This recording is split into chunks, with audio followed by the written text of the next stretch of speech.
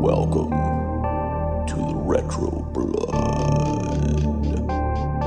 You are all my children now. You want to know what happens to an eyeball when it gets splintered?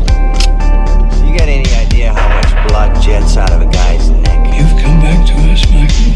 Seekers, stop the rage. Honey, did you get a ski report? They're calling for heavy snow and a good base, so it should be fine. All right, we're almost there. Let's get out on those slopes. It is that gives the dead the appearance of life. No, it is not the appearance of life. It is life. This is not magic. As you say, I am a scientist. We'll tear your soul apart. Get me back my head!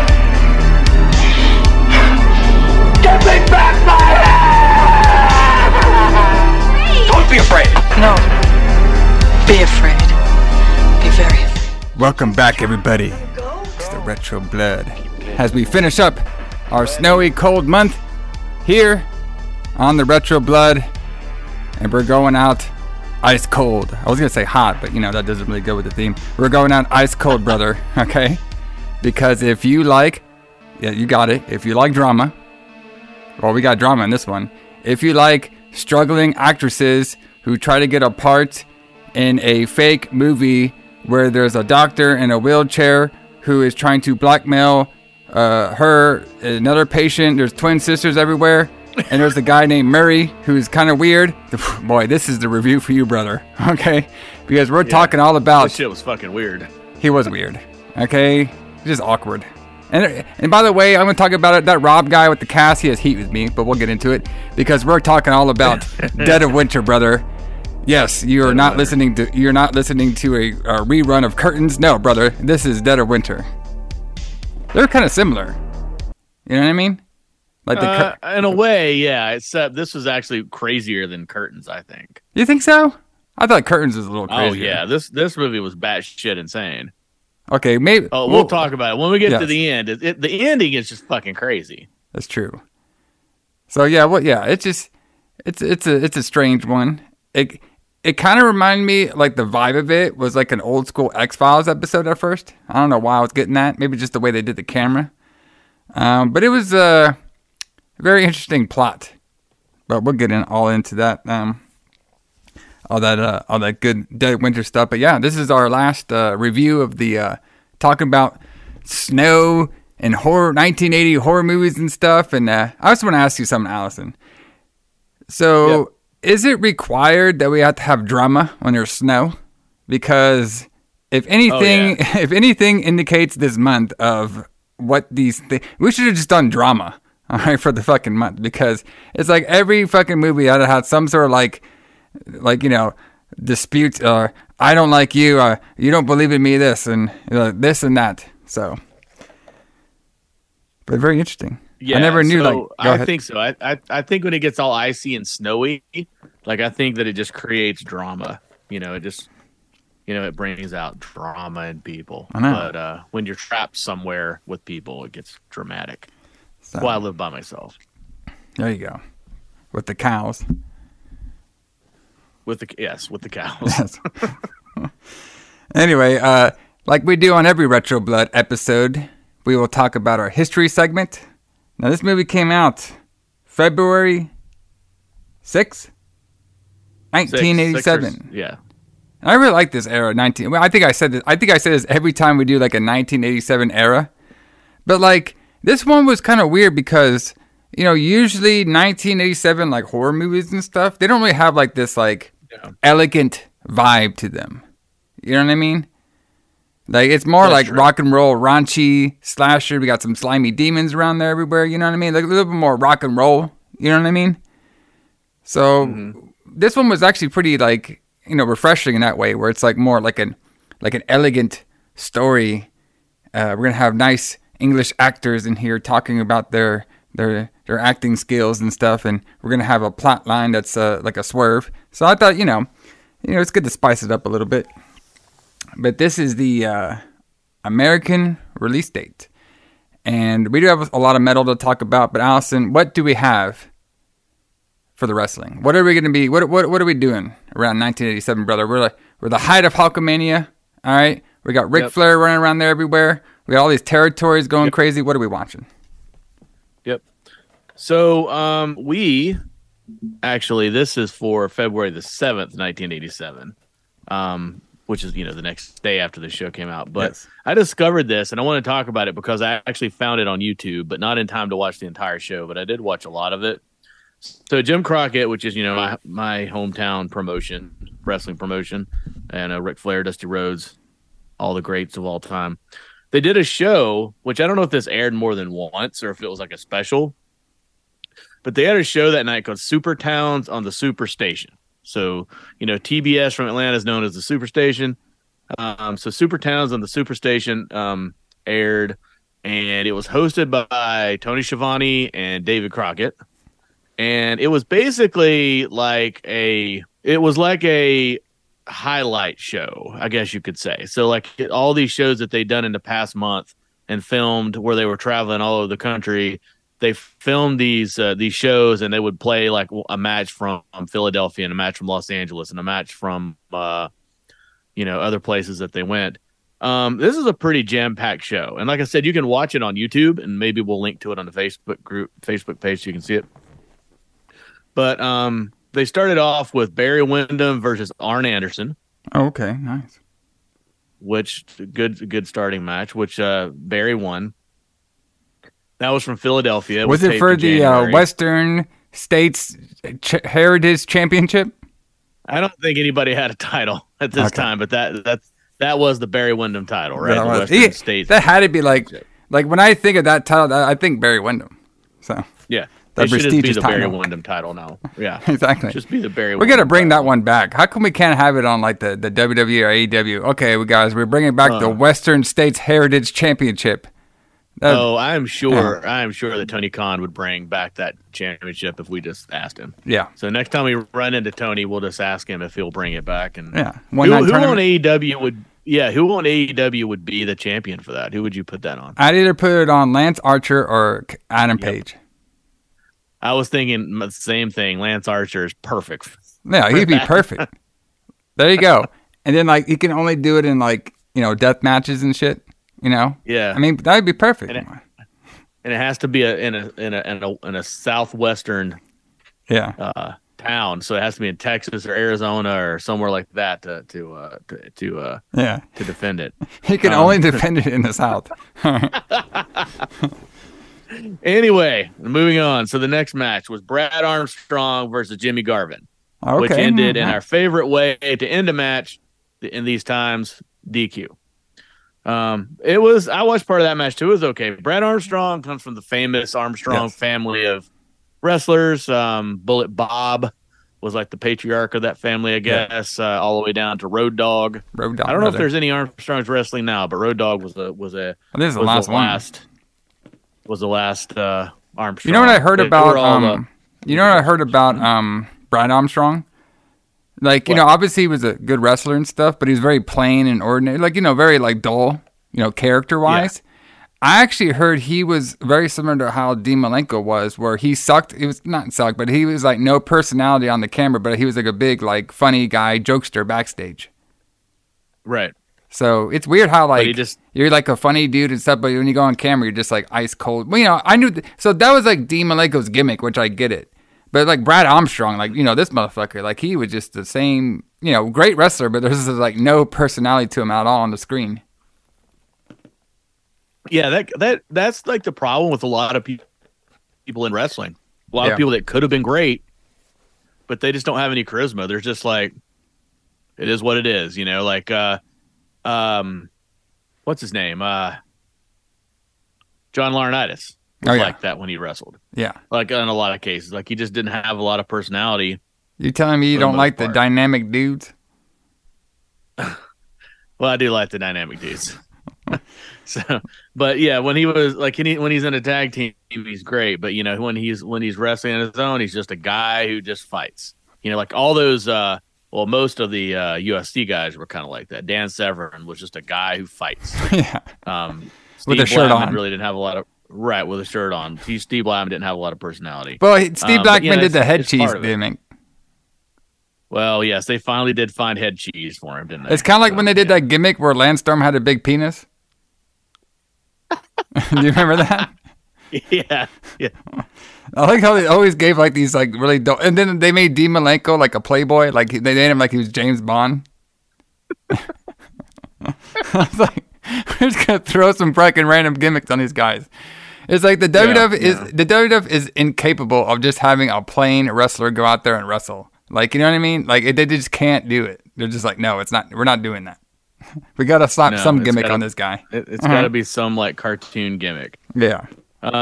So then we move on. So the Rock and Roll Express, Ricky Morton and Robert Gibson beat Ivan Koloff and Vladimir Petrov. So I'm not familiar with who Vladimir Petrov is. Yeah, apparently no one. And that night he did not beat the Rock and Roll Express because they won by DQ. Good old DQs, brother. Then you moved up to, definitely moved up on the card. So the NWA TV champion, Tully Blanchard, battled Dusty Rhodes to a double DQ. So we had a little bit of excitement there. They DQ'd each other. Oh, wow. So far, only one of these matches has actually ended in a pinfall. Got to bring the whole people happy, brother. Can't be pinning my shoulders on the mat. All right. And then they had, let's see, was that the last match? No, they had one more match. So the main event of the show was a, here they call it a scaffold match, but it was actually one of the Skywalkers matches that they were doing at 86 and 87, where they put up the big scaffolding above the ring. And then, two tag teams would be in it, and they would gingerly fight each other at the top of this scaffold until one of them had enough bravery to fall off of it and lose. But that was the Road Warriors versus the Midnight Express, and the Midnight Express got knocked off the scaffold to win. And that was taped in Los Angeles. So that was also kind of the beginning of the problems for Crockett, too. Because they always said that if Crockett had just stayed east of the Mississippi, they'd still be in business. Yeah. But they were flying, like Learjets to Los Angeles to do these shows, and they were just stretching themselves further than they could afford to do. Now, this wasn't the scaffold or sky, whatever they want to call it, the one that Jim Cornette hurt himself on. That was at Starrcade, I believe, right? This is just a live event. Yeah, this was just a live event that was taped. But that famous one was, I believe, was Starrcade 86 in Chicago, right? Yeah. Chi-Town Heat. Yeah. Yeah, and that's the one where he fell, where he was supposed to fall on Big Bubba, and Bubba missed him, and he just fell straight down to the mat. It's crazy they still had those matches. Like, I mean, they're like they're exciting in a way, but they're not really that exciting. You know what I mean? It's just they're not. I mean, maybe if you were there. Yeah. Maybe if you were there, it'd be more exciting. But when you try to watch it, they're like, the bell rings, and they're just like barely moving toward each other. It's like, oh my God. It's like, yeah, they're just like, none of us want to do this shit. And they're like holding on to each other so they don't fall, like they're balancing each other with each other's bodies. And it's just like, it's just like, this was a terrible, terrible idea. Well, I mean, it sounded like a good show, though. Yeah, it was it was a good show. It was, it was something to watch on television that we would have been able to see, wouldn't see all our heroes. No Ric Flair on this. So I'm guessing he was off doing something else. Yeah. But, Tully and Dusty to a double DQ, that would have been a hell of a yeah. I mean, those guys had phenomenal matches, and a phenomenal rivalry, too, with those guys. Yeah. I mean, fuck. Man, to be honest with you, that Tully Blanchard, man, you could not get a more solid wrestler in the 80s than this guy. I mean, he could do anything. That's what I was going to say, yeah. I mean, this guy could do anything. I mean, fucking promos. I don't know if he ever had a bad match. No. I mean, fucking promos are on, like, great promos, no problem. Looked like a champion, suits, great vignettes he did. Remember he did those vignettes with J.J. Dillon, where he's in a suit? Yeah. Just fucking Tully Blanchard Enterprises. Then he joins the Horsemen, even raises up his stock even more, And then fucking in a tag team with Arn. I mean, fuck, this guy just did it all. I mean, damn. Like, it wasn't until, like, he got caught, when he went to the WWF with Arn and they did their tag team over there. And then he tried to come back to WWF, then he got, caught for the cocaine. But then after that, you didn't really see him that much anymore. He would just be like here and there. Yeah. So, but this guy was like phenomenal. I mean, he was like probably one of the most breakout stars of the 1980s, for sure. For sure. And he actually lives near us, kind of, unless he moved. Yeah, he still does stuff, you know. He lived near us. Yeah. You know, he did that good old stuff at FTR. I've always been a big Tully. I think he's always been a. I think he could have been a bigger star than he what turned out to be. Yeah, I agree. I mean, if he wasn't underneath Flair, he would have been a much bigger star. And then obviously he was, in the tag team with Arn for years. Yeah. And then going to WWF, he was going to be under Hogan. So, it's just like you can only rise so much in either one of those organizations, really. Yeah. But, he did that run with the U.S. belt. So, pretty high profile. So, yeah, sounds like a good show. I'm liking it. I bet our boy Roland from, that fucking Katie's brother, I bet he would see something. He probably watched this Crockett show with us. Yeah, he definitely looked like a wrestling fan. Yeah, he did. So this one's kind of interesting. So the metal music is actually pretty interesting when I was doing some of my research. I know you did too. I didn't realize how many good albums are actually out in 1987, and we have a lot to talk about when we do this. I mean, I found two I desperately want to talk about. All right, it's the doc. Well, I'm not going to talk about it now, but I'm going to save those when we do the release date. But I have two I desperately want to talk about. It's from Dokken and Creator. All right, but we'll get to those when we get around those release dates and stuff. But the one I found is actually pretty interesting. All right, and Allison, I want you to enlighten us on this. This is kind of like a super group over here. And I never heard about him. I know we were talking before we went on air. You never really heard about him either. But I'm pretty interested in this band. Yeah. I was listening to a little bit of it, and they actually sound really solid. So this band was they formed in England, all right. And I'm pretty sure I'm saying the name right. Phenomena, all right. That's the band's name. Yeah, that's what I would say. Phenomena. Yeah, that's how I would say. Yeah. And so the concept was formed by record producer Tom Galley and his brother, the Whitesnake guitarist. Mel Galley. Yeah, Mel Galley was one of the guitar players for Whitesnake. Yes, at the time. And then so they have a couple recordings. So they recorded this little EP. It was called Phenomena 1. And then when they did that, they were joined by Metal Hammer founder Wilfred Ringsberg. All right, and then they also had contributors. From their band, Glenn Hughes, Brian May, and John Wenton. So it's kind of like a super group almost in a way. So yes, absolutely. I would say that's absolutely the case. And it's like one of those bands. Oh, sorry. Go ahead. Well, I was just gonna say the album we're gonna be talking about is the Phenomena 2 Dream Runner. So they released that around the release date of Dead of Winter, brother.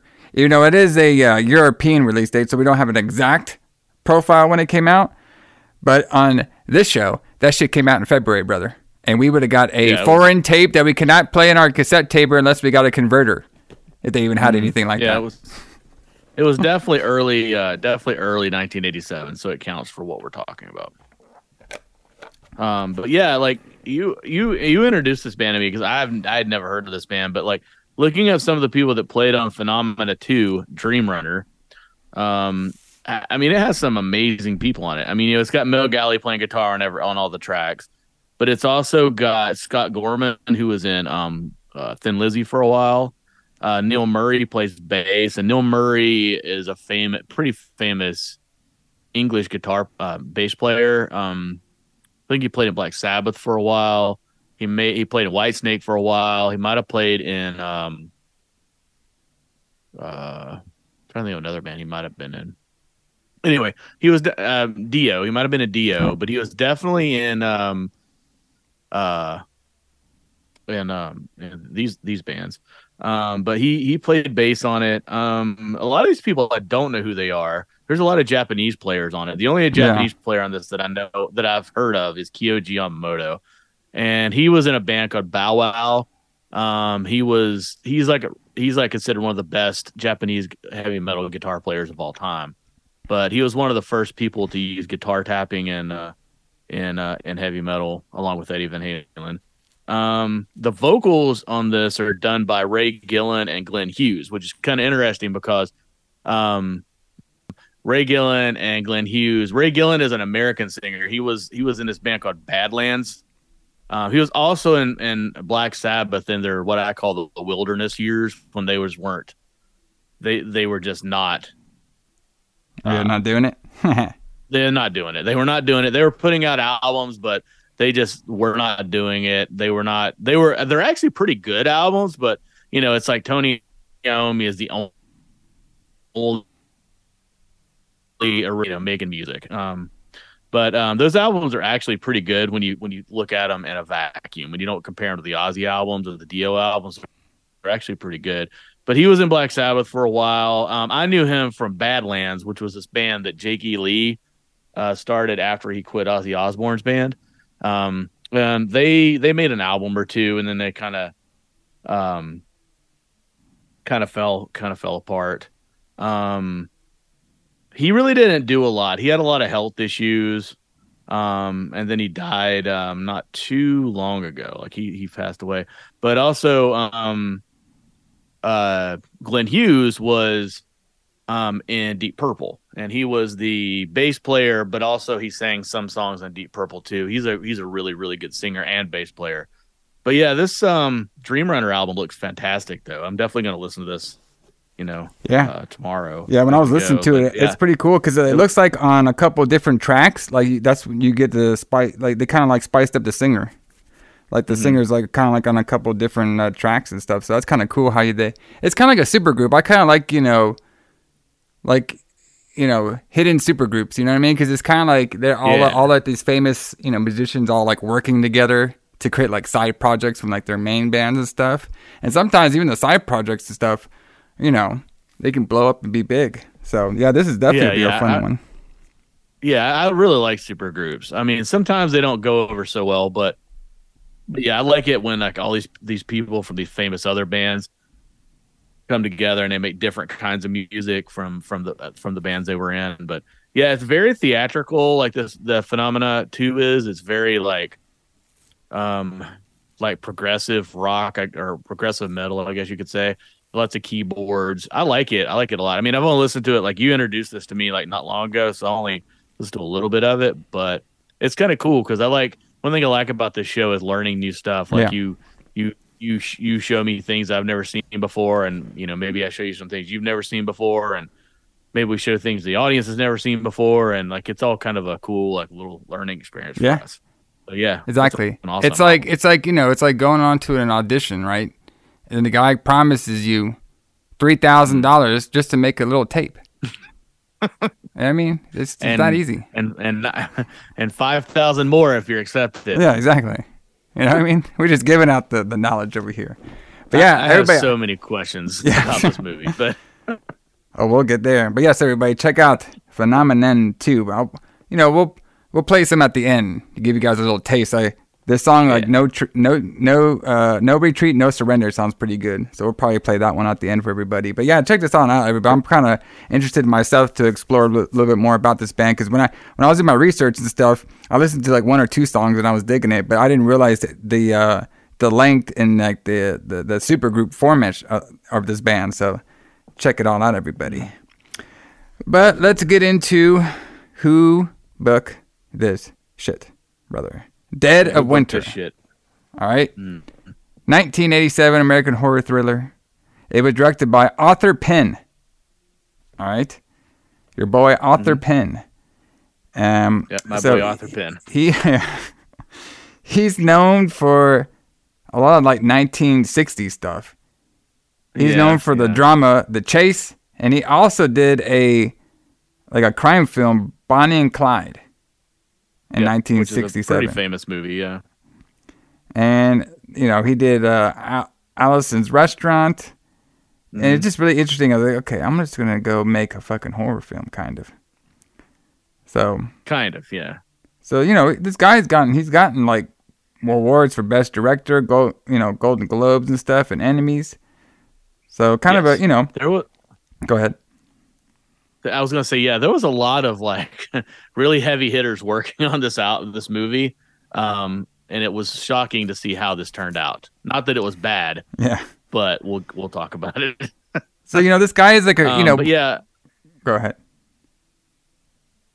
No, I was going to say Arthur Penn did direct this, but he wasn't the original director. He did not really want to direct it. I think he was producing it, and then he became the director. Yeah. After somebody else dropped out, if I'm not mistaken. Yeah. So pretty much, it was also co-written by Mark Schumacher. It was a classmate and friend of Penn's son, Matthew Penn. So they began directing it, but soon ran into difficulties. Producer John Bloomgarden took over directing in the interim. So studio executive Alan Labb Jr. asked Arthur Penn, who had initially brought the project to the studio's attention, to direct. Penn reluctantly agreed. So not only do we have drama on the film, we have drama in the back.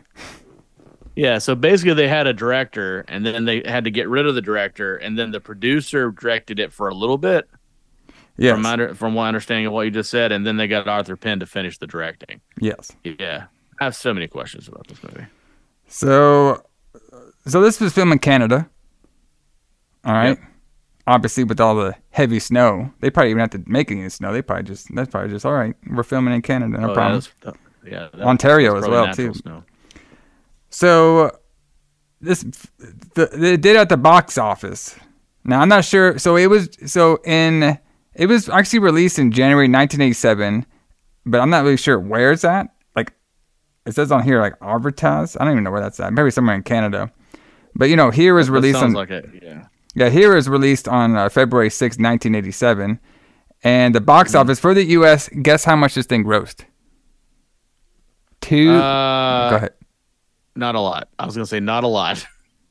I like how I asked you, but I was going to say it anyway. Yeah, you were going to tell me anyway, yeah. It's like $2.4 million. So, it was made by MGM Entertainment. Yeah, we don't have a cost, right? We don't know how much this thing costs to make. No, I didn't really see anything. Okay. I don't know, man. It didn't seem like that much would be, in the movie making. It has some pretty famous actors in it, though. Yeah. Although it only has 4 actors really in the whole movie. Like there's 1, 2, 3, 4. There's 6 characters, but 4 actors. Yeah. Main characters. With Roddy McDowall being the most famous person that I know of in the movie. He was a pretty big deal at the time, so he probably wasn't cheap. But Mary Steenburgen, I don't know how famous she was at the time. She's a famous actress now. Yeah, she does a lot of stuff. So like now, some of the stuff she's done. Let's see. What was it? I just had. Oh, she was in Back to the Future Part 3. Remember her? She was like the cowboy girl that the Doc fell in love with, right? Yeah. I was about to say she was Doc's girlfriend or whatever. I don't think she ever made another horror movie, which is not surprising after seeing this. Yeah, she was in a Christmas Story remake. She was in Elf. Like this is way different than the fucking shit we just learned. She was in more Christmas movies. For Christmas, 2008, The Proposal. Let me see if she did anything else in the 80s. Let's see. Film career. Yeah. Let's see. The movie that I know her most from is Time After Time. Have you ever seen that? No, I haven't seen it. Yeah, it's really good. It's got it actually might have Roddy McDowall in it too. But it's about H.G. Wells, the author H.G. Wells, the guy that wrote The Time Machine. Yeah. So basically it's about him, and Jack the Ripper steals his time machine and goes into like 1979 San Francisco, and then he has to follow him and try to stop Jack the Ripper. Malcolm McDowell, not Roddy McDowell, was in that. But yeah, Time After Time is where I know her from mostly, and Back to the Future, of course.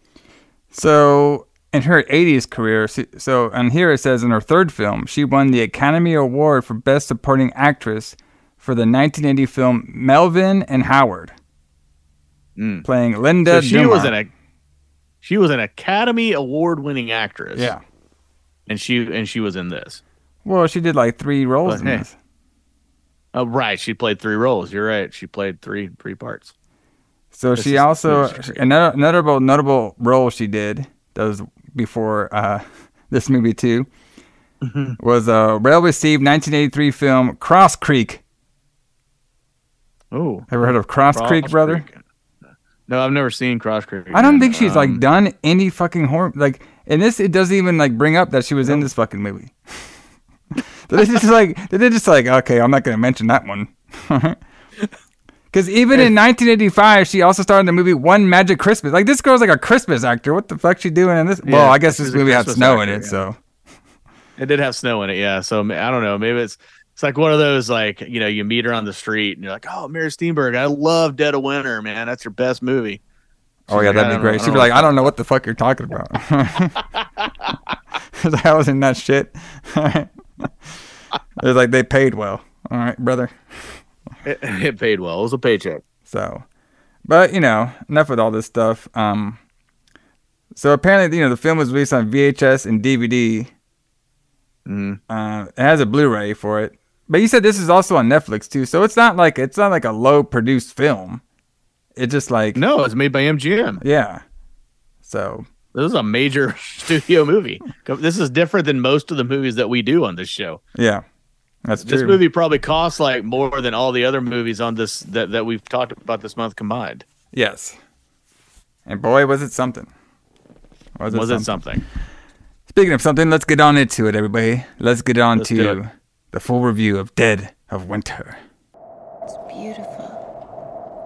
The storm, the pine trees. It's like a dream. You are going to have to be perfect. Your face, your hair, everything has to be just right. I think Dr. Lewis likes you. Well, thanks. But he doesn't like everyone, I was all alone out there. Where the hell were you? She is alive. Our game continues.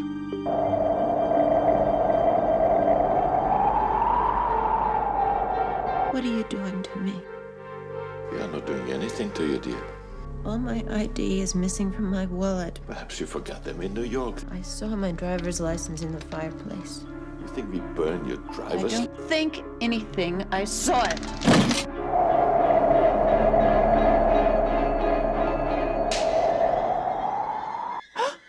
What else haven't you told me? Miss McGovern. Miss McGovern. Dr. Lewis is looking for you. She's a patient of mine. He's lying. Don't believe him. He's crazy. They're trying to kill me. You've got to get me out of here. You can't believe him.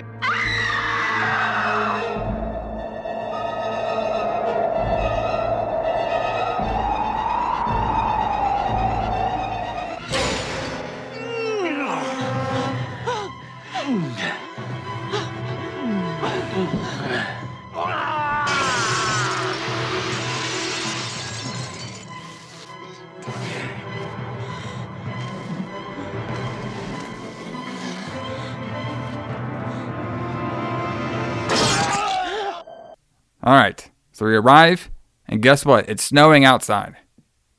I mean, the film is called Dead of Winter, and it actually has winter in it. So we're doing good so far. Exactly. It is Dead of Winter. Yes. So there's a big sand. There's a big sign that says. There's a big fucking sign. I don't know what this came from. This is just a big fucking sign. I just noticed little things like this that says "The Hand That Feeds." I was like, is that like a Canadian thing I didn't know about or something? I don't know. So I know it takes place in New York City, so I don't know. It does? I thought it take place. Mm-hmm.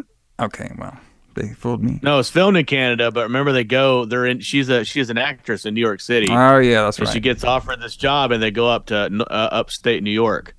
Gotcha. And so we see this snow girl, which we find out that her name is going to be Julie. Mm-hmm. All right, she is okay. So right when I'm watching this, and I saw her, I was like, "Am I watching Dick Tracy? What the fuck is this?" All right, she's in the fucking hat and just going to this train school Okay, what was this? Like a train station. Okay, then why did it? So it's a train station, right? And there's lockers here that you can hide things in your train station locker. Yeah. All right, but it said there's like a sign on there that said "Holiday School, last train New Year's Eve, 2:40 a.m." So it's like a train station we're at. It's a train station. And there's like some. So in trains.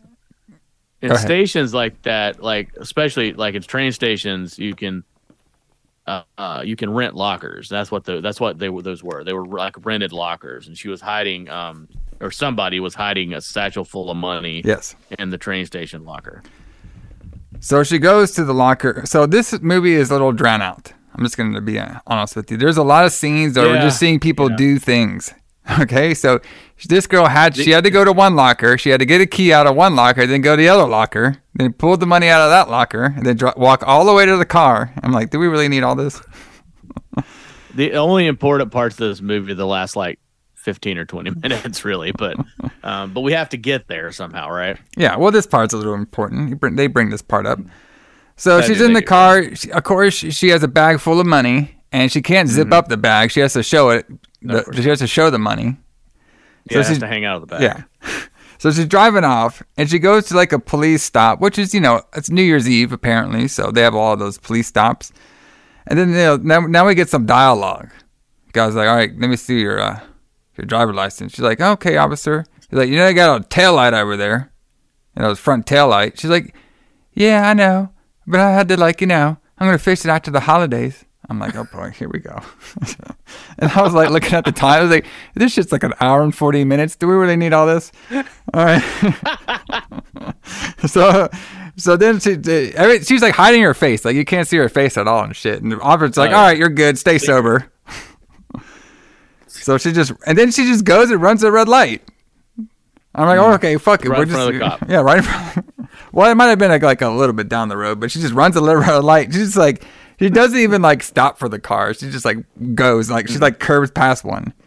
And then we notice that there's somebody like following her and stuff in a car. So now she's in the car. Now she's smoking. All right. And now she's turning on the radio. All right. And then she gets scared by random New Year's Eve partying people. All right. So we're still going. Now she has to go to a payphone. All right. And now she's like, listen, if the guy's not here in 5 minutes, I'm out of here. That's what she's saying. And then the other guy's like, don't worry about it. He'll be here. He's almost there. So she goes back into her car. And then she starts getting choked out by this fucking dude in the car. And I don't know if this film, how much this thing cost. But this scene had to be less than about $10 because this guy barely did anything. He just choked this girl out. We see her leg a little bit.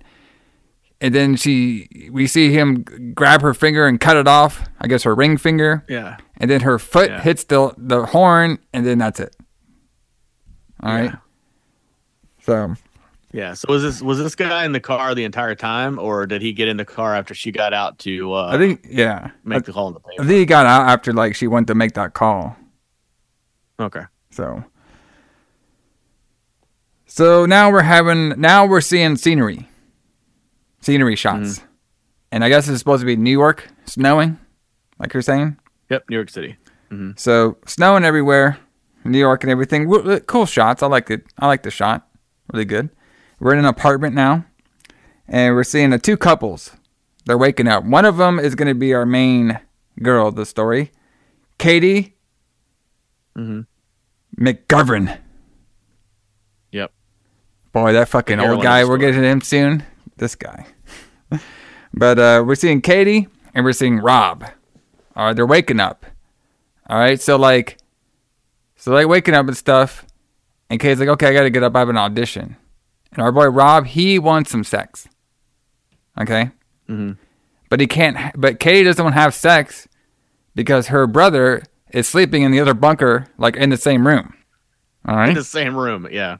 But Rob, he don't care. He's like, fuck him. I mean, I'm ready to go. I got that morning wood. Let's just get it going. Yep. And she's like, we ain't doing that. He'll be gone soon. And Rob's like, oh fuck, come on now. And then they start bitching about headshots and shit. Yeah, because he didn't print out her headshot. Yeah, her new headshot. So apparently, our boy Rob, they didn't really give a lot of backstory to this guy, but apparently he's like a photographer. And, he's a photographer, yeah. And then I'm not really sure about this guy, but this guy has heat with me.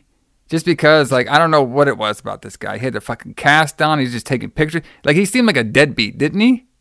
But apparently he was supposed to be like a likable character. Yeah, well, yeah. I mean, he becomes a likable character. Yeah. But at this point, he's kind of portrayed as like kind of like this lazy guy who never does anything. Yes. You know, he's supposed to, he's a photographer. He took her new headshots. So he's supposed to, print out the headshots, but he doesn't.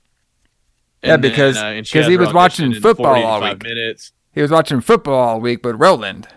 That's why he couldn't do that. Roland, who's her brother. Yeah, exactly. So it's kind of implied that he just never gets. He's that guy that never gets around anything. He just kind of puts it off, and it just doesn't happen. And I'm like, but I find it weird though, having been to New York City a lot, that she has an audition in 45 minutes. Yeah, but she hasn't left yet. Yeah, I know. That shit must be close. I mean. Yeah, because I mean, like, there's no way that she's gonna get anywhere in 45 minutes. Yeah, in New York City. I mean, realistically, that's just not gonna happen. But yeah, so she's gonna go to an audition. We find out that the car is gonna pick her up though, so she's not taking the train. Yeah, she's a SAG actress. All right, she's a SAG actress. Yes. So so Roland also wakes up during all this. And Roland's like basically the brother and stuff, and they don't really have time to talk. So so basically, Katie, she just grabs an old pic of herself and she leaves. Yeah. I also don't think the brother's in the movie again after this scene, is he? No, he is. But he he doesn't do like jack shit. Like, I'm surprised he even got paid for his fucking role in this movie. Like, he literally didn't do anything. So now we're at the audition, all right? And Katie's talking to another, like, auditionee? Is that what we call him? Sure. Auditionee. Auditionee? Yeah, sure.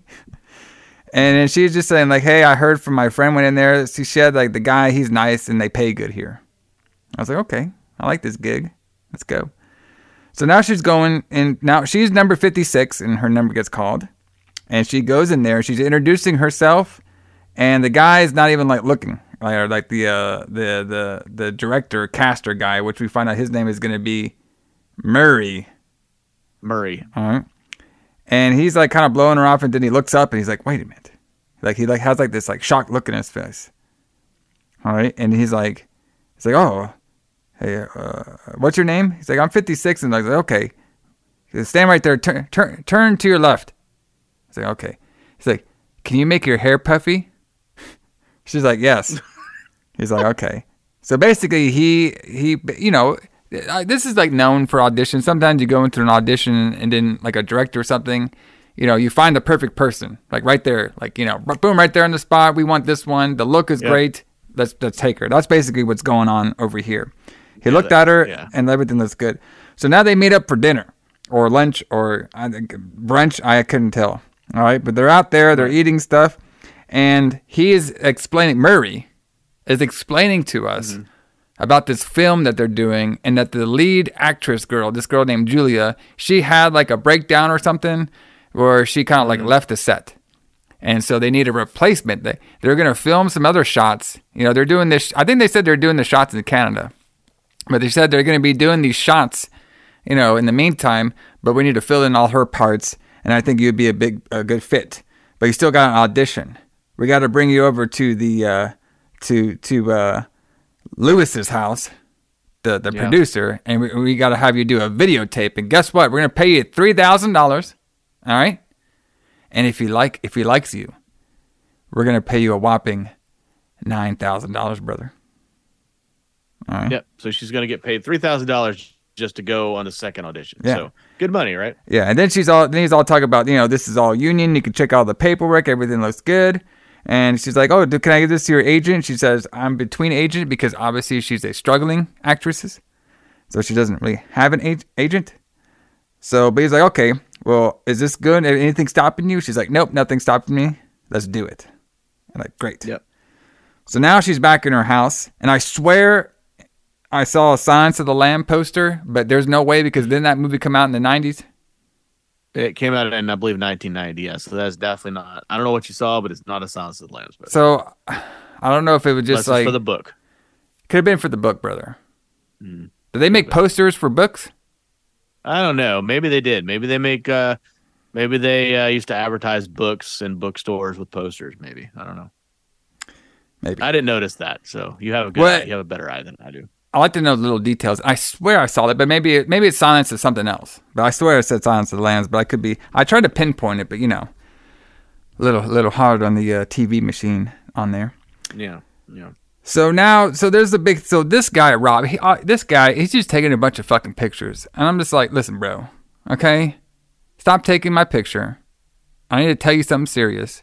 She's like, I want to go to this audition. You know, this could be my big break. And Rob, he is like a down. Oh, I don't know if we should go there. You know, why don't you just stay over here so I can take a bunch of pictures of you? You know. So it's like this guy already got some little heat with me. And so basically she's saying, like, you know, I'm going to this audition and stuff, and you could support me. But, you know, they're having like a little bit of a, you know, back and forth. He doesn't want her to go, and she wants to go. And she eventually, you know, grabs all of her stuff, and she gives him the number to reach her at. And she grabs her stuff, and she leaves. And Roland's like, hey, I'm going to be leaving for class on Wednesday. She just like goes out the door. And our boy Roland, he's in a cast. We never figure out why he's in a cast. He's just in a fucking cast. And he starts taking pictures on the balcony of her leaving with Murray in the car. And then he falls down like a mark. Which was super handy considering what happens next to them later on. Exactly. So maybe he's a little bit smarter than we thought. So they're driving through snow, of course, because it's dead of winter. You have to have snow. Yes. And then now Murray is telling Katie all about the producer, Dr. Joseph Lewis. All right, he is the producer of this film. He used to be a doctor, but he stopped doing medicine, and now he's going into filmmaking. And this is one of his big production videos he's doing. So now this. So I'm not really sure why this was here in this movie, but I kind of get it. But it's just very awkward. So they go to get some gas, okay? And they're almost to the town. It's snowing everywhere, all right?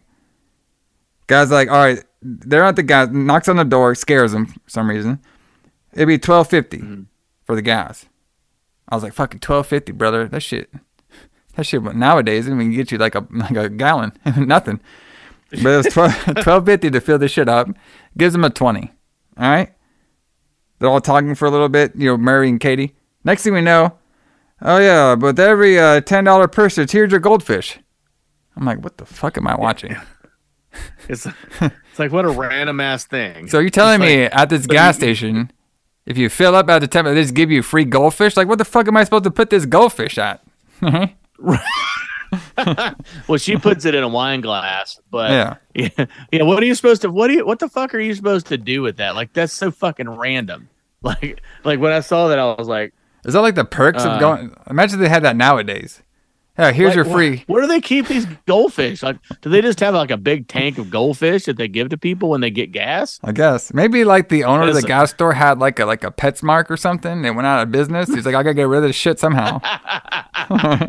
Maybe because I'm just thinking, like, I was thinking the same thing you were. Like, what am I supposed to do with this while I go on my day? Now I have like a plastic bag with water in it with a fucking goldfish. What if you're like driving on your own? Like, what am I supposed to hold that when I'm driving? Like, bro, you gave me a bag. Did you even put a clip on the fucking bag? Yeah. Can you just put it in like a cup? Like, can you just like give me a soda cup and I can just pour it in there? Exactly. Come on now. So anyway, they arrive at the house. I mean, let's be honest. The goldfish was like a pretty interesting part of the movie. So they arrive at the house. I mean, it's a big plot point. Yes, exactly. So they arrive. They're at this mansion. Of course, they're in a big ass mansion. Murray brings Katie into the front, kind of shows her around. Then we get this guy in a wheelchair.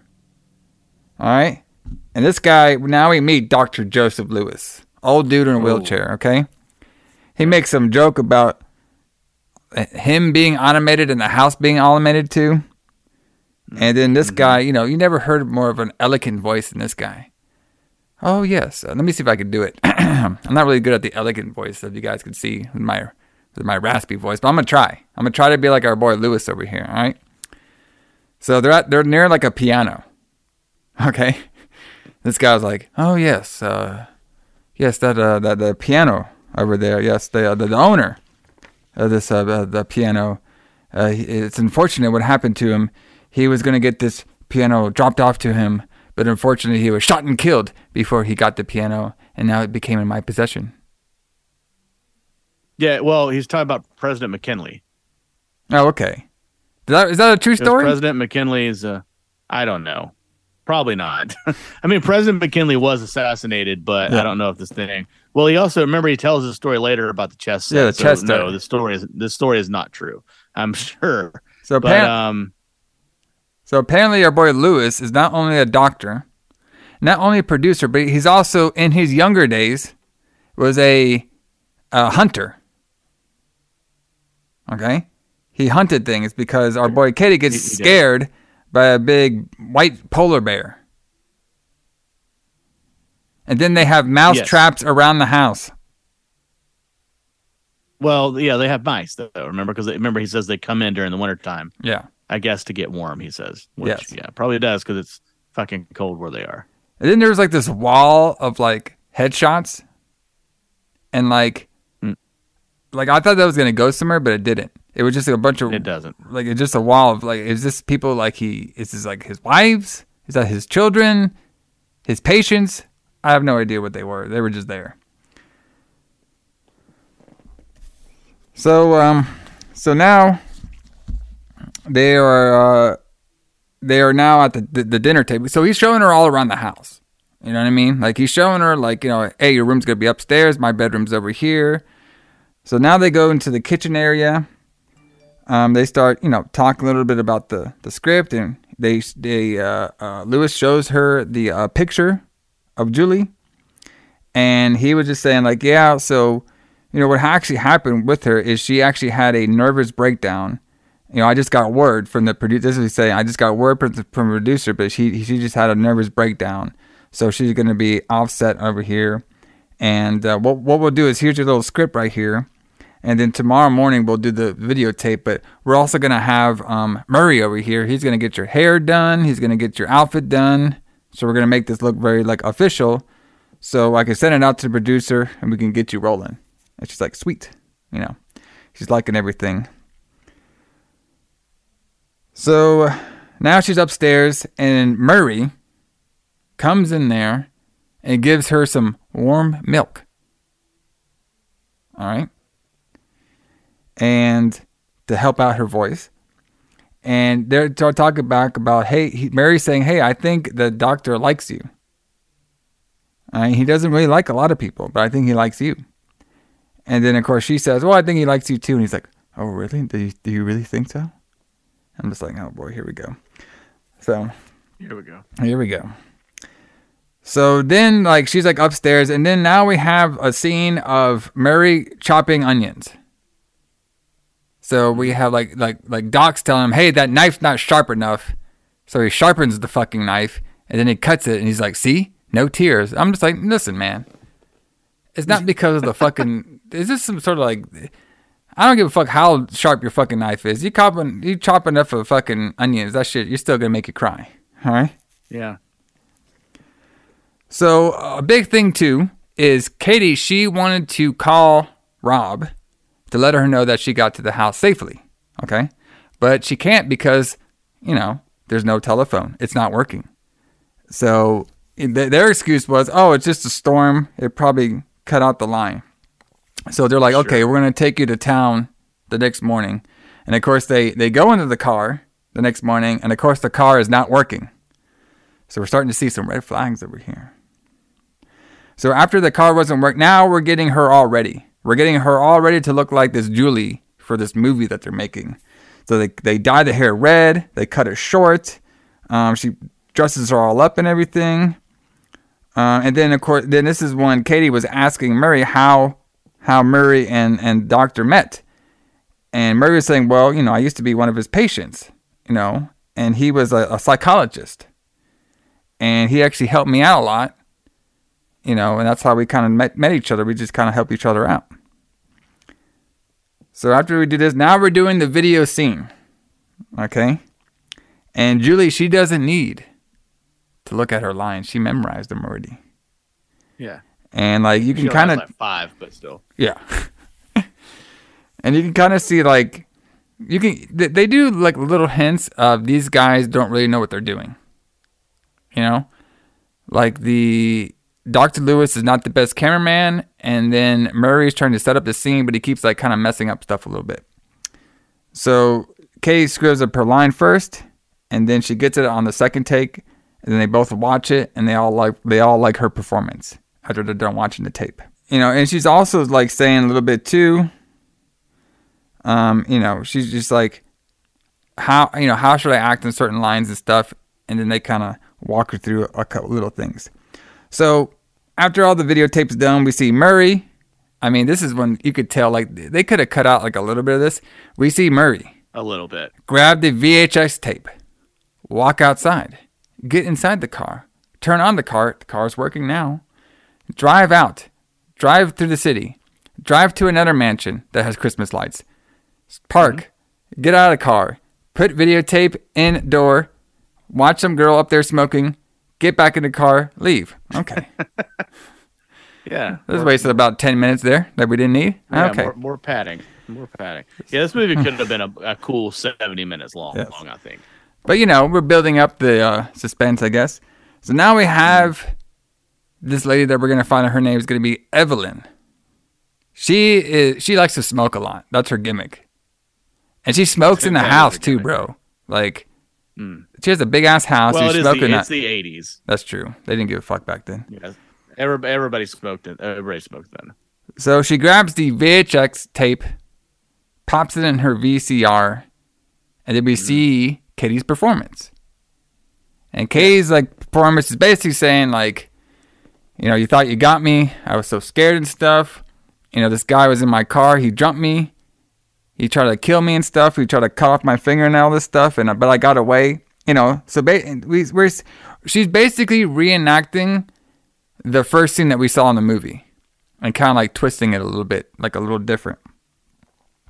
And then when her part's done, this is when we see Murray on there. No, not Murray. This is when we see Lewis on there, the Dr. Lewis. And he's all like, see, this is proof that she's still alive and the game continues. So now we figured out, now the audience figures out, it's a ruse. There's no film. This is some sort of like back and forth plot between these two, Evelyn and fucking Lewis. So now after all this happens, it's like the next morning. And Katie, she is looking for Lewis. And Lewis is like outside with Murray. And I don't know what the hell they're doing, but I think they might have been mowing in the snow. Is that what they were doing? I have no idea what they were doing. I think they were snow blowing, like blowing the snow out of the driveways. Gotcha. So Katie, she's like walking around the house and she grabs like this book and all these pictures fall out. And it's Julie, the actress she was supposed to be portraying. And it looked like a bunch of dead photos of her. And she's starting to get like really worried. And there's somebody watching her through the window. And she sees the person really quick and she runs. So now she runs and she shows these photos to Lewis saying, what the hell's going on with these photos and stuff? Like, you know, this is what's going on here. You know, and Lewis makes up this story like, yeah, you know, I told her that she was stressed out and everything, but unfortunately, the stress got to her so much that she actually killed herself. All right, and then Katie, she's like, well, what else have you not told me? He's like, listen, the pressure was just too much for Julie.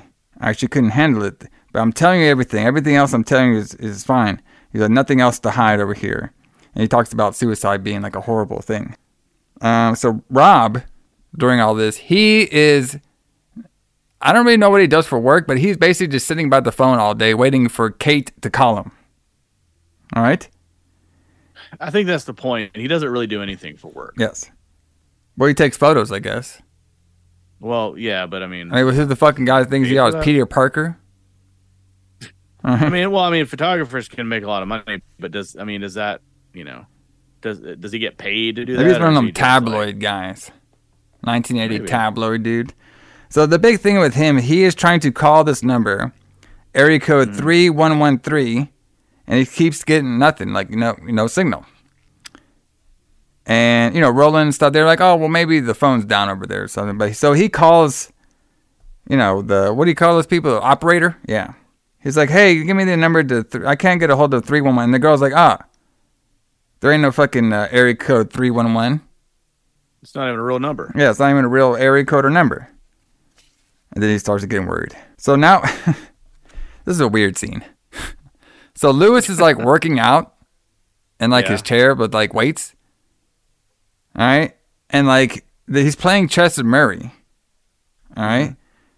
But and then Kate's like, okay, well, you're playing chess, but you're not like moving your pieces. And fucking Lewis's like explanation was like, well, you know, I'm lazy.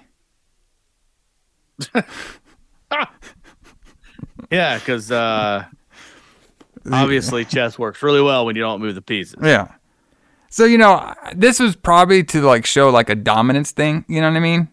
Like, you know, Lewis is like dominant over Murray and stuff. It's just like his explanation was like, well, you know, I'm lazy. Okay, well, oh, perfect. He's just lazy. All right, no, fine. So now the piano randomly starts playing, and she's like, oh, the fucking piano's playing. And then we have this, I didn't know this was a thing, but apparently it might be. So our boy Lewis, besides his hunting and doctors and whatever else, he has something in his heart that I guess when he gets excited or something happens, like the piano starts playing. You have like anything like that in your heart, Allison? No, I've never heard of anything like that. I'm not sure that's a real thing, but you know. Well, there's something to do with his heart and his heartbeat that is linked through Bluetooth that we haven't invented yet in the piano. Yeah. So they say that in the movie that when he gets excited, the piano plays. Well, like something to do with like his pacemaker in his heart or something. It's like connected with the piano. Okay. So fine, whatever. And then during all this, while Lewis is trying to explain himself and his alien technology, Katie sees her driver's license in the fire and she tries to get it. Mm-hmm. She's like, "What the fuck, my ID doing in the fucking fire?" So why is she still here at this point? Like, she's not being held captive yet, but they're burning her ID. Yeah, and she doesn't just like say, "Okay, I need to get the fuck out of here." Well, this is when she kind of realizes it. You know what I mean? Like, she's kind of like, that was kind of weird. That's where she realizes. Yeah. Yeah. And then, of course, like, Lewis is like, "Is it warm enough in here for you?" She's like, "Yeah." It's like, "You're shivering." So she goes upstairs. So Kay's now there. She looks through her wallet and everything, her purse, and she finds that all her ID and credit cards and wallets are all gone. And then she goes downstairs to that phone where she originally was trying to call from, and she pulls up the cord and she knows that it's cut. And during all this stuff, Lewis has Murray go check on her. And then Murray goes checks on her, saying like, you know, doctor was worried about her and stuff, and she looks pale. And she's like, maybe you should go take a nap before. Yeah, maybe you should take a nap before dinner. So now we have the first attempt of Katie trying to escape the house. And while they do this, Murray and Lewis were happy that they caught a mouse.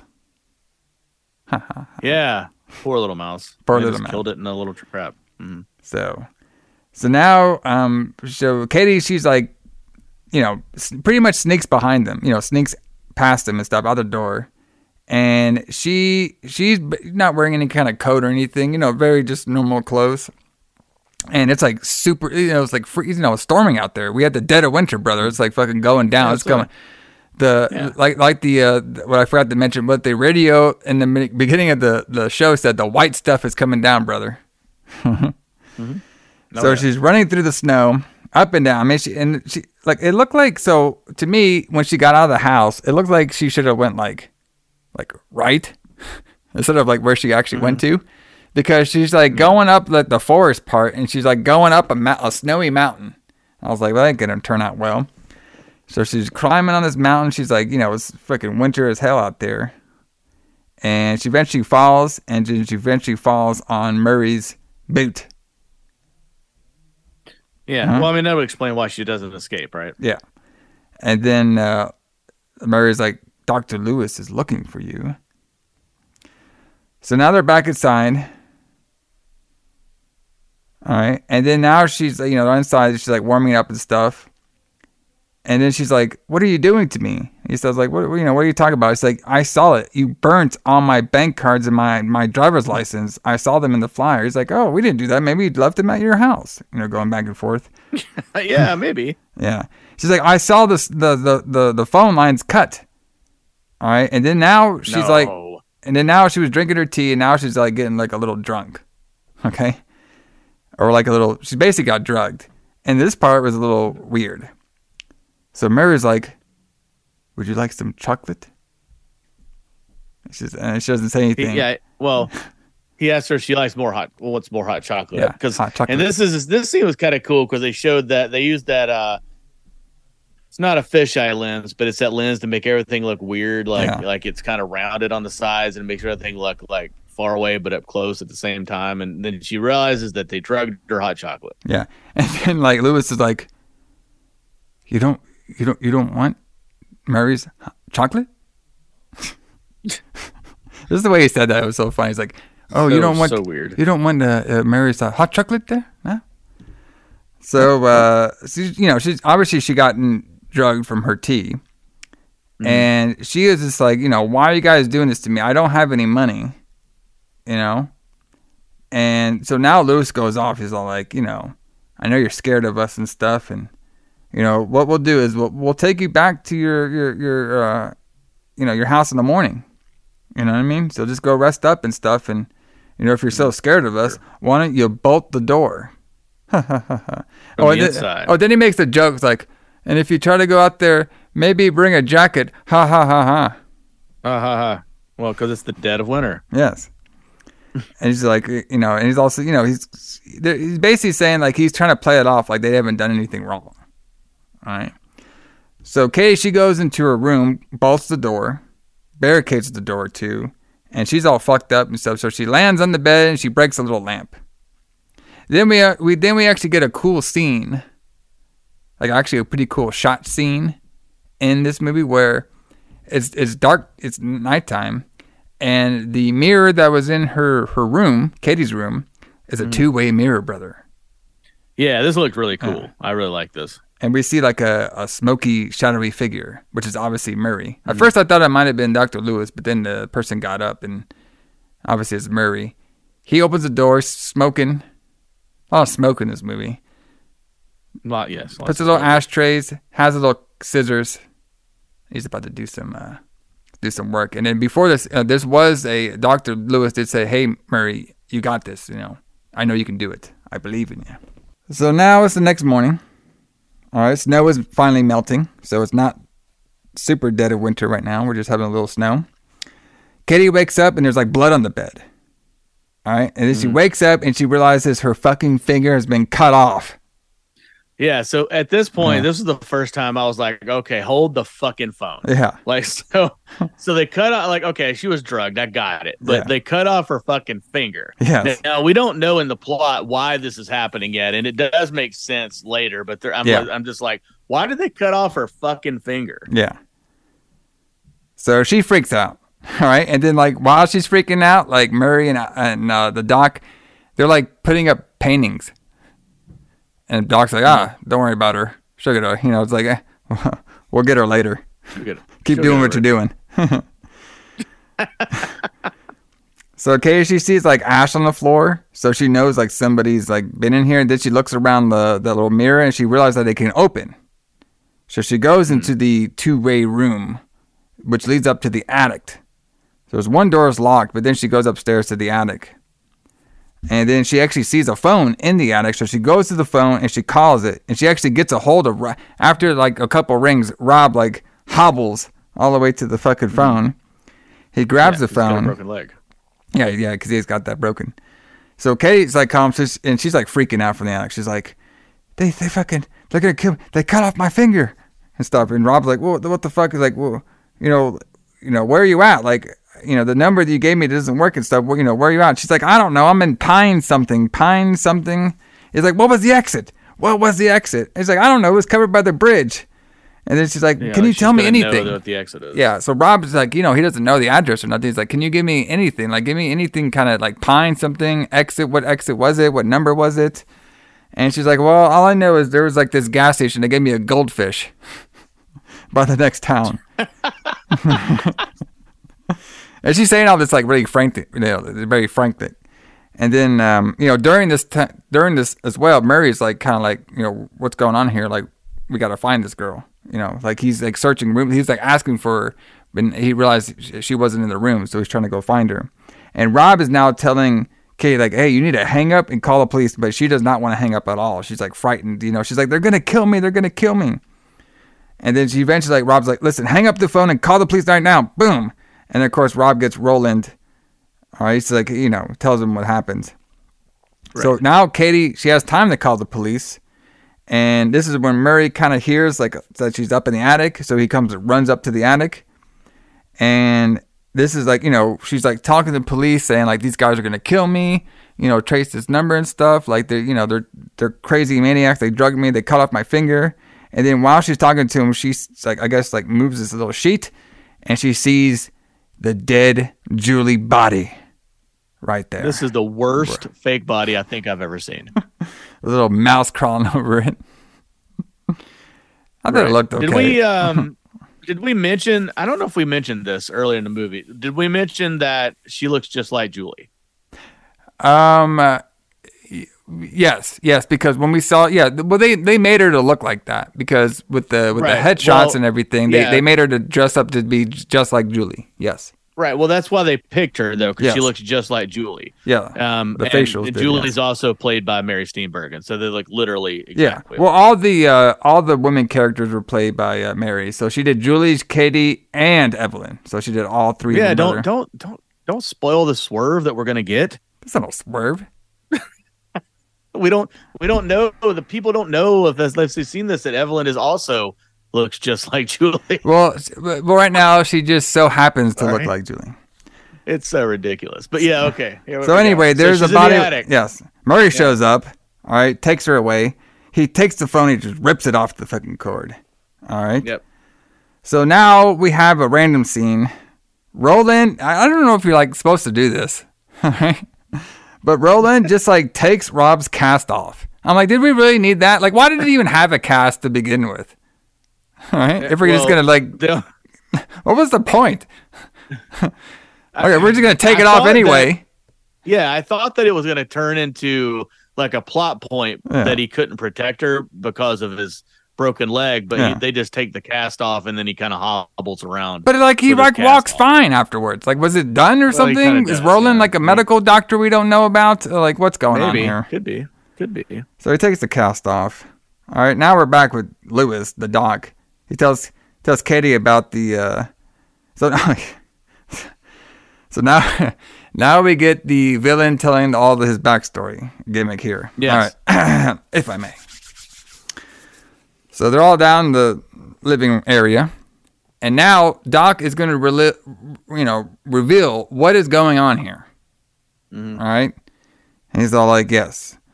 So I think I got this right. Okay, so Julie and Evelyn, they're twin sisters. Okay, they're twin sisters. Yeah, and I believe was it Julie the one that married and got the money? Or is it Evelyn? I was a little confused about this part personally. Okay, so what I think what happens is, because this guy, he just fucking rushed through this story. All right, he basically, one of the sisters, I believe it was Julie, she got married. She got married for the money. Okay, and apparently, like there was like this thing where the husband died, so she was gonna inherit a bunch of money, but Evelyn wanted the money. Okay. So what? No, actually, no. What it was Evelyn. She married for the money. She got this money, okay, and she wasn't gonna share any of the money with Julie, okay. And Julie, I guess, had some like mental problems. That's why she was seeing the doctor Lewis. Yes. And she was telling him about this story. Like she was like, I'm having breakdowns because my sister's not helping me out. I'm having a tough time over here. I can't pay a lot of my bills and stuff. And she's just taking all this money and not giving a fuck about me. And Dr. Lewis like, well, I'm going to help you out. I'm going to teach you the best trick that can help you out. It's called blackmail. That's what I'm going to do. Blackmail. Yes. So Julie was like, she was in a feud with her sister over the money. Yeah. and then they decided to blackmail Evelyn, right? Mhm. Is that my understanding? Yes. Okay. And now Evelyn wants to kill Julie, all right, Yes. because of blackmailing her. And that's why when we saw the beginning of the movie, Julie was the one taking the money, and she was going to give that money to Murray. But before she could do that, that's when the hired killer came in there to kill Julie and to cut off her finger to show that she actually died. So what Doc and Lewis did was they wanted to keep this game going of back and forth blackmail. They hired Katie who looks like Julie. Which was a hell of a coincidence that they found someone who looks exactly like this woman and her sister. And they kept the body. Yeah, they kept the body. Instead of disposing of the body, they kept the body in her house. And this seems like it's been a while. But this body doesn't decay. Maybe because it's so cold. Yeah, it's cold, yeah. So they're good. So and they want to keep this blackmail thing going on because the doctor, he likes playing games like this. He's like, the game's not over. Apparently. I like playing these games. That's what I like doing. However, he's too lazy to move his chess pieces, but he wants to play this game. Yes, pretty much. So, all right. So, after he, tells all this story, okay, and, we get what happened. Now we know what happened at the beginning of the film. So she's like, okay, well, are you guys going to kill me after this is done? And then he's basically saying, like, we're probably not going to kill you, but Evelyn probably wants to kill you. All right? Yeah, Evelyn probably is going to kill you. Yes. So now now she's like drugged up and stuff, right? And like, she's like, after they told her all the story, and they're obviously drugging her up. Like they actually grabbed, like, I think they actually like put a syringe in her. She's like, I don't want that and stuff, but they put it in her. And before this happens too, he's also talking about his chessboard. Hey, I'm gonna tell you how I got this chessboard. So we kind of talked about it. He got it from like a president before the president got shot, and there it is. Yeah. Well, no, he's telling that to the cop. Oh yeah. Remember, hold on. The cops have to show up. My bad. We're not there yet. Yeah. So the doorbell rings, okay? And it's the cops. Yeah. Because, Julie called the cops. Or Katie called the cops. The worst cops in history. Worst cops. So they come in there. Katie, she's freaking out. So she's been maybe a tiny bit drugged, but she didn't get drugged all the way. So she's running up to the cops like, oh, they're trying to kill me. And of course, Doc's like, hey, Tom. Yeah, this is just one of my patients. She's crazy. I got her papers. They're all right here. This is Julie. And Tom's like, I don't know. The cops, I don't know what's going on. They're going back and forth. Katie's like, I'm not Julie. He's like, she's just crazy, man. She just goes on like this and stuff. And, this is what happens when she's out in the wild. That's why I got her locked up over here. All right. And then she finally goes like, listen, I'm not Julia at all. My name is Katie and stuff. I don't know why she just didn't be like, okay, you don't believe me? How about you call this guy Rob? He'll tell you who I am and stuff. But she didn't do that. So she said, go look up in the attic. Then they had this whole thing like, oh, you don't need to look up there and stuff. And then the cop's like, okay, let's just check it out. This is a whole dragged out long scene. All right. So this is where this is one of the places that I have a problem. So they're cops, right? Yeah. Police officers. Yes. Duly sworn, trained police officers. One of them kind of believes her. One of them starts to kind of believe her. The other one doesn't believe her at all. Yeah. He's just like, let's just go. So as soon as the guy was saying, you don't need to look up in the attic, like, instead of saying, maybe we do need to look up in the attic. Yeah. They're just like, yeah, he's probably right. We'll just believe this guy over this hysterical woman. Yeah. Who's obviously crazy, right? Yeah. But then instead of the cop that kind of believes her going upstairs to look, they send the cop who doesn't believe her at all. And he just kind of looks around upstairs for a few minutes. And then he's just like, all right, fuck it. We're good. Yeah.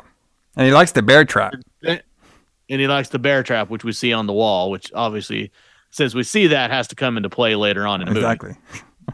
But yeah, then he tells a story about the chessboard, and he tells the same story about the chessboard as he did about the piano, that it belonged to President McKinley, but he never even got to play it because he was assassinated on the day that it got delivered to the White House, and now I own it. Yep. And then they come back and they're like, nobody in the attic. And Doc says, take her back to her room. She's like, what? Kate, she can't believe it either, but she's all like pretty much defeated. She's like, they're going to kill me. They're going to kill me. And then Doc Lewis is like, madness is a terrible thing. And it's like, and then she's like, Katie goes to her room and she lays on the bed. And then, boom, the dead body, Julie, was right next to her. And she starts freaking out. All right, then the cops hear her too, scream bloody murder and stuff, and then he's all like, hey, madness, like I said, is a terrible thing, and I don't know why I still take care of her. I should have gave up on her and stuff, but I'll do my best I can. And they all just shake hands. And let's just get the fuck out of here. Let's go back to the police station, drink some coffee. Isn't it Rob and her brother frantically trying to figure out where the fuck she is? Pretty much, yes. Yeah. So Robin, Hall, it was Roland. They're trying to figure out on the map where the hell she's at. They're like driving through. Go ahead. Yeah, it kind of comes in handy a little bit because he's like, well, she said a covered bridge, and she said she'd been driving for a few hours. So all of these, I checked all the ones that are between 2 and 4 hours, and this is the only one it could be, and it's right off this exit. And then he's like, then Rob's like, well, what is she talking about? She keeps talking about goldfish. What the hell is this goldfish thing? Yeah. And then this is also too, back at the house.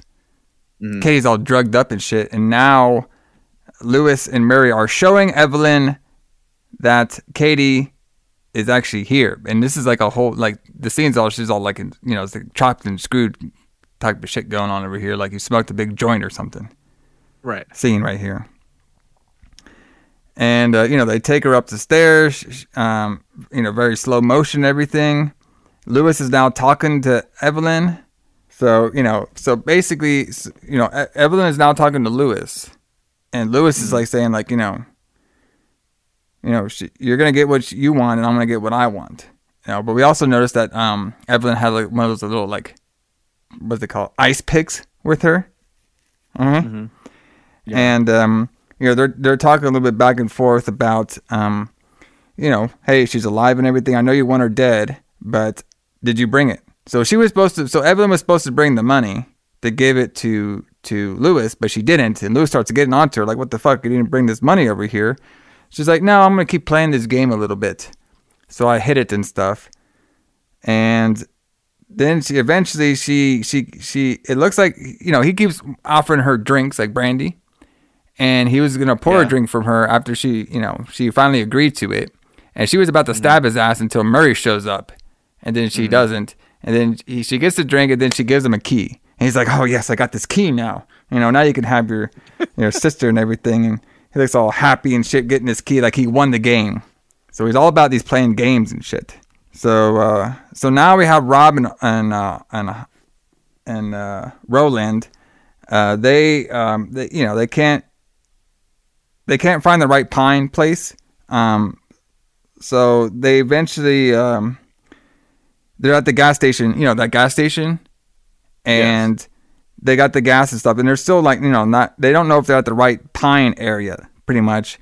And they get the gas, and like the guy's like, here you go, here's a bag of goldfish that you get for 10 bucks, and they're just like, oh shit, the goldfish there, yeah. So then they go to the police because they know they're in the right town now, because the goldfish place is supposed to be just one town over.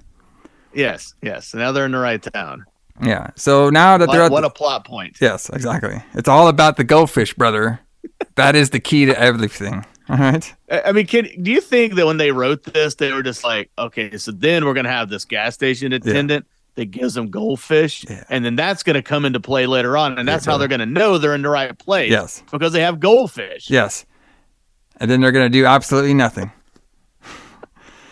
So while they're at the police, they go into the police station now. Katie is trying to leave. She's waked up now after her drunken slumber. She's trying to go out through the window now. Yeah. While Lewis and Evelyn and all them, they talk. So the doc's talking about the locker, which locker to go to that has the money in there. Then he hears a noise. All right, and then Evelyn's just like, oh, she basically holds something and says the game's not over yet. All right, and then eventually Murray's just like, go catch her, because the key is Evelyn won't give Doc everything until she has Julie all in her possession.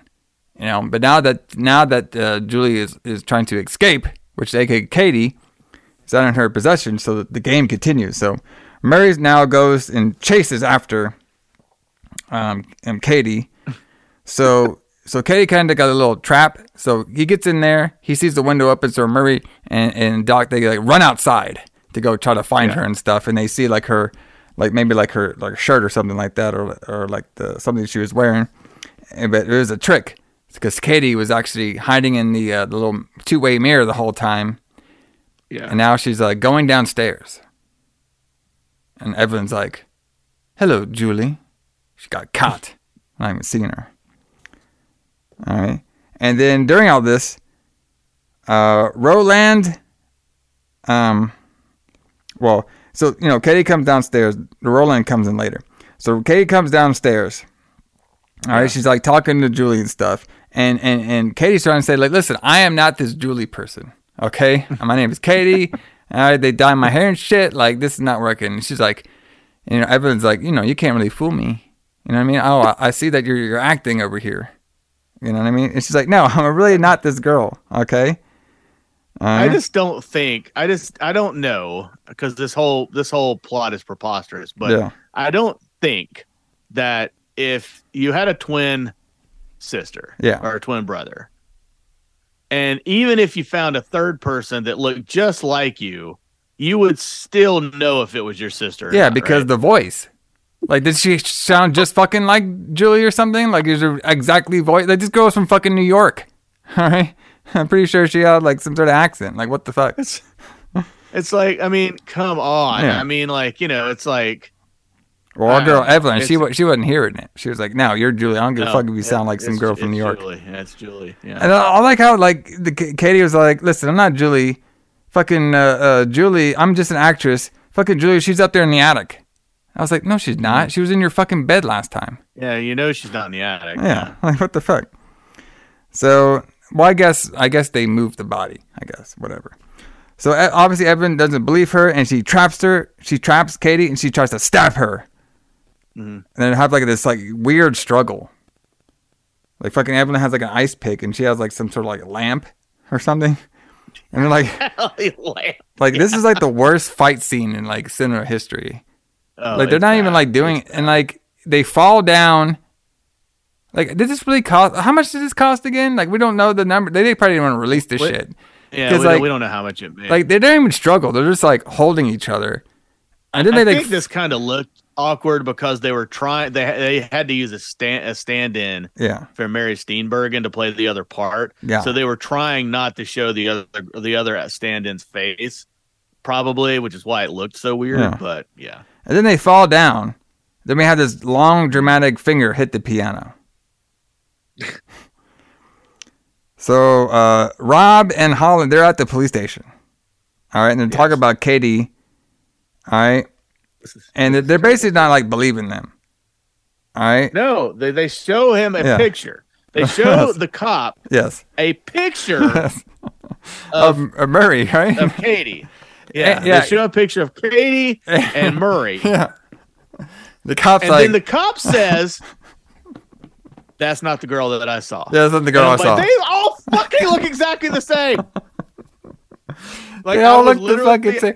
Just like that when I watched it. Yeah. Like, they all look, they're the same fucking person. Like, how can they not look the same? Like, how can you not recognize that? It's all like, well, her hair is different. It's like, are you fucking kidding me? And then they don't believe him until he says, like, well, he said, like, well, her fucking finger was cut off. And the guy's like, oh, wait a minute. Yeah, that's right. Fucking finger. Oh, yeah. Good job, Tom. Fucking Mark. God damn it. Bro, these cops, I'm talking about the worst cops ever. They are. They're the worst cops in movie history. So now we see Evelyn walking up the stairs. All right. Murray shows up, panicking. He's like, we didn't fucking find that Julian shit. We don't know where she is. All right. And then Lewis. Then they're all. So basically, they're all. So Evelyn's gonna help out Murray look upstairs while Lewis looks around downstairs for Julie, aka Katie. All right. Yeah. So because when we saw them last, they're in a struggle. You know what I mean? And now we see Evelyn. Mm-hmm. Huh? Okay. But did we mention that Evelyn looks like Julie? We mentioned that, right? Because they all fucking look alike. Because Evelyn and Julie are twins, and yes. And Katie looks just like the well, maybe Katie was like a you know, maybe they were triplets. You know what I mean? And then Katie like fucking just got shipped to New York. Don't try to justify this. Well, that had to be it because maybe they're all like we're related, right? And then fucking like you know like Katie, she's got like shipped to New York. You know what I mean? But like maybe somehow like Julie still had a New York accent at the same time. Maybe, you know, it could happen. It could happen. It's possible. So they're looking upstairs and they're looking for. I mean, this fucking Murray guy. Like, did we mention he was kind of weird?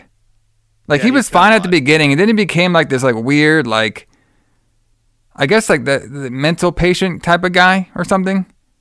Well, doesn't they say some point that he was Dr. What's his name's patient? Yeah, we said that, but we don't know what he was diagnosed with. You know what I mean? No. He just became weird. Probably something. It was something that made you murder people, though. This is what I think. Yes. So he's looking through every room, and he is just like sweating bullets. He's like, I'm gonna find this girl. Right? I'm searching through all the fucking room, and of course, Evelyn, she's just like very, very slowly, but we see that she has like the ice pick on her. So they're in this one room that has a mirror, and eventually we see the hand of Evelyn has one finger cut off, so it's a swerve. It's actually, even though I told, right when they cut the scene with her on the stairs, I knew for a fact it was fucking Katie the whole time, just dressing up like Evelyn. It had to be. It had to be, right? It couldn't. That's what had to happen. So basically, Murray sees this shit, and he attacks her ass, and then she fucking stabs him in the fucking neck. So they go with fucking her. Worst effect I've ever seen in a movie. Like, yeah, it's like a kindergarten movie. Like, you know, like you can't afford to have the ice pick, the effect of the ice pick going into the neck. So you just put your hand up with the fake ice pick over your neck, and he just lays there with the fake ice pick on his neck, on his hand. It's like, holy fuck, really? Yeah. Like, this is the best MGM could do in 1987. He did have some lines though, like before he got stabbed in the fucking neck. He was all like, Murray was all like, he's like, hey, you know, how are you gonna do it when you kill her? You know what I mean? You're gonna use some rope, you know. This is how I would do it. This is how I do it. Use some rope and strangle her. Like knife and shit. You know that rope that's like really like strong and shit? Yeah, they use that one. But this fucking guy. So Murray's dead. So during all this stuff, Lewis, he is like, you know, patrolling the downstairs, and he has like one of those like fireplace sticks. You know what I mean? Yes. Mm-hmm. And he keeps saying, "Where are you, Miss McGruver?" I said that right? McGruver? That's her last name. McGovern. That's what, yeah, McGovern. Where are you, Miss McGovern? So now Katie's a little upset because she just killed somebody. Well, actually, she just killed two people, technically. Technically, yeah. All right. She killed Evelyn. All right, because we find her body pretty soon, and then she killed Mary too. So this girl just fucking flight or flight with this girl. She's killing everybody. So, but you know, she's in actor's mode now because she was upset, but now she still wants to play Evelyn so she can leave. Right. All right. So now Lewis is he's looking for Katie, and like at first I was like, why is he looking for Katie like a little armoire thing? Right, but it was actually like a couch. Did it look like that? It was like a little armoire thing. Like, oh, is she in here? I didn't even think about that. It's like, how the fuck is she gonna fit in there? What did you like chop her up? Like, what the fuck? Anyway, well, I mean, Evelyn is in there, but yeah, she was in like the bedroom part. He looked like the little like side part. So yeah, so he lifts it up. Why is he looking in those little seat things? How is she hiding underneath there? So he fucking lifts up the fucking bed part, and we see the dead body in there. But he's being distracted by Katie / Evelyn on the stairs. Yeah, they're like talking to each other. And like, you know, she's saying like, oh, you're not having any good luck finding her and stuff. Like, maybe I'll just leave and go find her myself. I'm just gonna go. So then, like, So something happens. So Evelyn / Katie is on the stairs, and she's talking to Lewis. Lewis is not on the stairs. And then like his heart beats and a piano plays. And now since that happened, now he figured out, I have found Katie. She is right in front of me. Yeah. So I didn't understand this. So can you explain to me why this happened? As I hit the microphone and drink my tea. Yes, I will explain to you why this happened. So, thanks. So, Lewis, he is a world-renowned doctor. Okay. He is. In psychology. And he's also a hunter too. Okay. Yes. He's also in a wheelchair because he's old. Mm-hmm. Okay. Yes. So he has a magic power where he can tell if somebody is lying. Because what happens is when they lie, his heartbeat monitor, which does Bluetooth, by the way, that we haven't invented yet, now plays on the piano. And that's why it's like the piano starts playing and he's like, oh, this must be a sign that you're now Katie. Did I get that right? It's just so weird because like all of a sudden the piano starts playing. Yes. And then he's like, you're not Evelyn. Like, and then like he like gets up and he falls. Like, okay, first of all, okay, was he supposed to be like the main villain at the end? Because this guy, like, I mean, I know the girl wasn't like the biggest girl, and she's like, I could have took. I mean, come on, this guy could barely fucking walk. All right. Well, right, like he is supposed to be a paraplegic, although he does walk for the rest of the movie. Yeah, and he's like walking around. He falls down the stairs trying to catch her. She like runs upstairs, frankly, and tries to hide from his ass. I'm like, fuck, bro. That's like, I mean, he's kind of like a big guy. Run out the door. Yeah, why exactly. She just run out the door? She could have just like fucking like stomped on his fucking head. Wheelchair. Exactly. Yeah, I mean he's in a wheelchair. Like, run over his head. Run the wheelchair. Exactly. But no, she has to run up this fucking stairs. This guy could probably can't even stand. And he's like, no way out. And then, Not now. Yeah. So now, like, Lewis is like walking through up the upstairs. He sees dead Murray. He's like, kind of like, looks a little upset. Hold his hand to his throat. Yes. And then Katie, she's in that two-way mirror now. She's like staring through him and stuff. And we have this whole long scene. I mean, it's like just fucking him, Lewis looking around and stuff, getting angry. He like, he smashes and he breaks the fucking goldfish cup. And I was like, fuck, man, come on. What did my goldfish do? He steps on the goldfish. Yeah, he steps on the goldfish. I was like, come on, bro. Show he's a bad guy, yeah. I'm like, bro, come on now. The goldfish survived this whole time, but they couldn't survive the whole movie. Nope. And then this fucking guy gets all pissy and then he smashes the mirror. And he looks around and Katie's not there. She goes up. She's up in the attic. So now he goes all the way. And this guy's slow as shit too. So this is like a good like 30 minutes for this fucking guy to get up the stairs. Okay. I'm looking at this shit. I'm like, fuck, bro, just get up there. Okay. So he's in there. Now he's on the attic. All right. So Katie's up in the attic and he's like, you got to explain this to me. So, he can kind of walk. He has like that, Firehouse Cane stuff. But then he gets in the attic. Then he starts like using his hand to like crawl, like, on the billboard to like crawl towards the door. Well, okay. So that I kind of did understand. So he's using the rafters to hold himself up. Yeah. But so like, I guess he can walk a little bit. Just run there and kick him in the bowels and leave. Exactly. Well, I mean, now she's trapped in the attic. Like, why didn't she just run out the door when she was downstairs? Yeah. But anyway, so now she's like threatened by the paraplegic bad guy. So he knows that Katie is now on this door. So he goes in there to try to attack her. He opens up the door and he stabs her. Mm-hmm. But it was a swerve, brother. It was actually so it took okay, so let me get this straight. Mm-hmm. He took so long getting up the stairs that Katie took the dead body, placed it in the fucking in the attic, hid herself in the bed, and hoped that he go to that door to find her and stab the dead body. Did I got that correctly? This dead, you did get it correct. This dead body that looks like it's made out of butter. Yes. Like it's the worst dead body I've ever seen in a movie. So then we had to have a blade.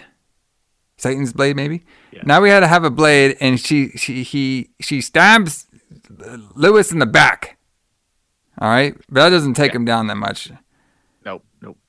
It's not until he gets caught in the fucking bear trap where he is taken down. Apparently, yeah, but that she said. Oh, she had time to do that too, by the way. That's how Yeah, long it's it took this guy to go up the gigantic stairs. Bear trap. Yeah.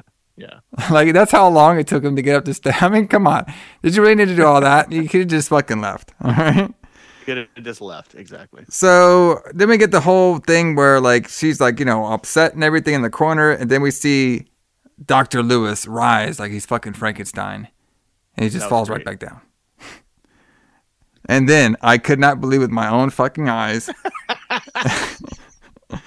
Rob and Holland, they just show up. I'm like, well, fuck, guys. A little too late. This girl just fucking killed 3 people. You didn't do jack shit. You just showed up. He goes to, and like Rob goes to her, like touches her face and shit. What were we gonna say? Yeah, well, that's why he rises up, right? Because he fell on the trap door, and then Rob and Roland are climbing up the stairs underneath the trap door, and they push it up, and it pushes his body up. Yeah, and that's like supposed to be like the what do you call that? Like when like at the end of Friday the 13th, when Jason jumps up out of the water, like there's a term for that, but I can't think of what it is. But anyway, it's supposed to be like, oh, the killer's back alive, but not really. It's just the door's opening and he falls over. So then Rob and Roland and the 2 useless cops show up. Yes. To save Julie. Even though she saved herself, apparently. Yes.